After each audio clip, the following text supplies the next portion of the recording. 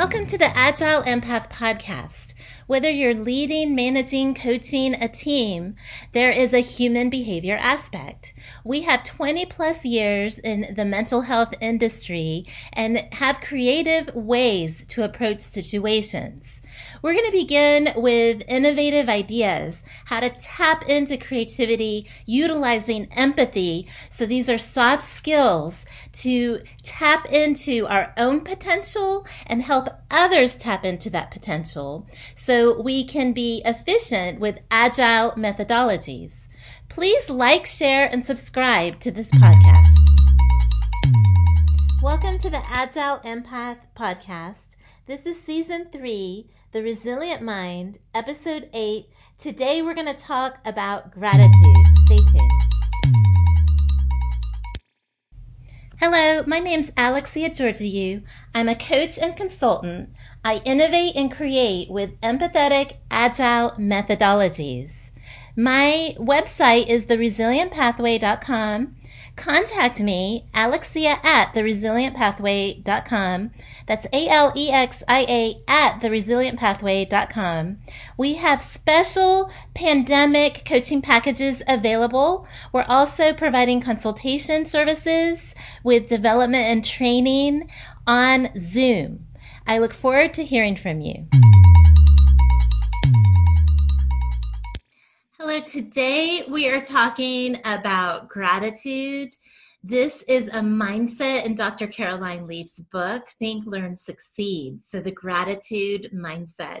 There's a lot of research being done in gratitude, and it's even being called a science. We're quoting Dr. Leaf. When we choose to be grateful, we tap into our natural design. Research on the effects gratitude has on our biology shows how being thankful increases our longevity, our ability to use our imagination, and our ability to problem solve. It also improves our overall health. So this is a key to increasing our wellness, our well-being. There are multiple studies on the benefits of gratitude, and something that I have been taught as a Christian is a scripture, 1 Thessalonians 5:18, in everything give thanks. Now I see that the science has proven the Bible. My question is, how have you been taught about gratitude in your religion, your belief system, values, and culture? And it's another way of asking, how can you relate to gratitude now being called a science?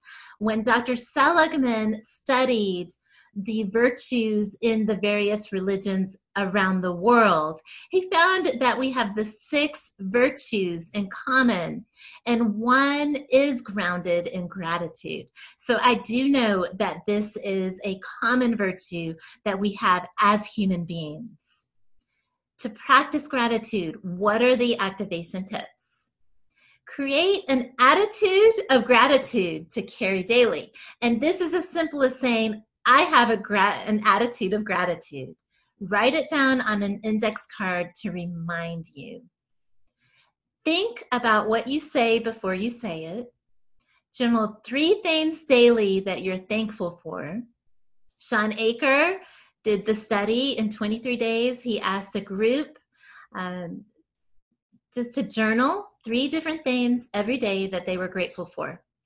He scanned their brains before and then after 23 days, and he saw amazing changes in the brain being rewired utilizing the fMRI technology. Email, text, message someone telling them how grateful you are for something they've said or done, or just that they're in your life. Mirror neurons, the science has shown us and proven that when we cause others to be happy, we are happy. And that's something that automatically happens in the brain. It's called mirror neurons. Thank you for joining us. Hello, my name's Alexia Georgiou. I'm a coach and consultant. I innovate and create with empathetic, agile methodologies. My website is theresilientpathway.com. Contact me, Alexia at theresilientpathway.com. That's Alexia at theresilientpathway.com. We have special pandemic coaching packages available. We're also providing consultation services with development and training on Zoom. I look forward to hearing from you.